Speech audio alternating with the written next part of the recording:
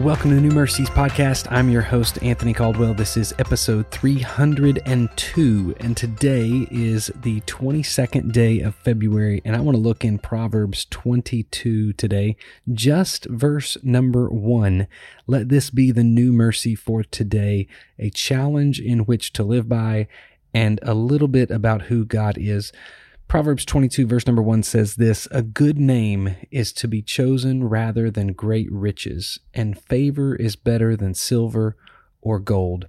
I love this verse for several reasons. Number one, I love my name.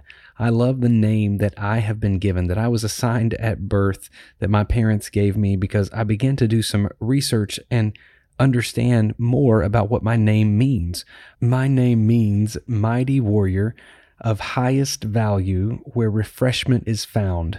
That's what my full name means if you break down each name and understand the meaning. And I believe there's a lot that we can understand about our calling within our name and what our name means. But there's also more to this. Jesus, when he comes onto the scene in the scripture, gives us a new name. He calls us sons and daughters. He calls us overcomers. He calls us His. He calls us beloved.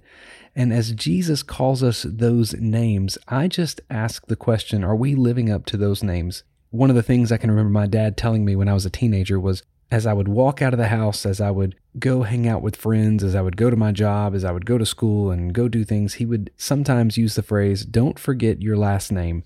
And it was always this clear understanding that I was wearing the last name Caldwell. That's what I was wearing, and that last name meant something. It meant something to our whole family. It meant something to our community. It meant something to those that knew who my family was. And so I was wearing that name. I had responsibility attached to that name. And then I think about how great my name in heaven is, and how Jesus calls me His, and how I am adopted into the family of God, and I'm wearing His last name. That's the name that I am carrying around now as I've been adopted into His family. So I am a representation. When people see me, when people know and hear that I'm a Christian, they are identifying me as being a part of the family of God. And how does the family of God act? I need to act as though the family of God is who I am, because that is who I am. I heard this really great story about a little southern boy who, whenever he was asked what his name was, he replied, "My name is George Washington." And the man that had asked him that said, "That's a great name. You will have to be careful that you live like George Washington."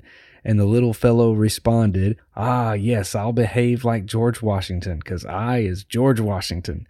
And we think about that, and this person, George Washington, was affirmed that his name was strong, and his name was powerful, and his name was great.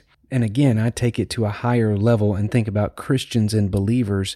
You should live like a Christ follower, because that's the name you're wearing. And a good name is to be chosen rather than great riches. It's greater to have a name with reputation and with influence over all the riches that this world can give you, because riches will pass away, but a good name will ring loud forever, and a generation can be affected by a great name and a great influence attached to that name.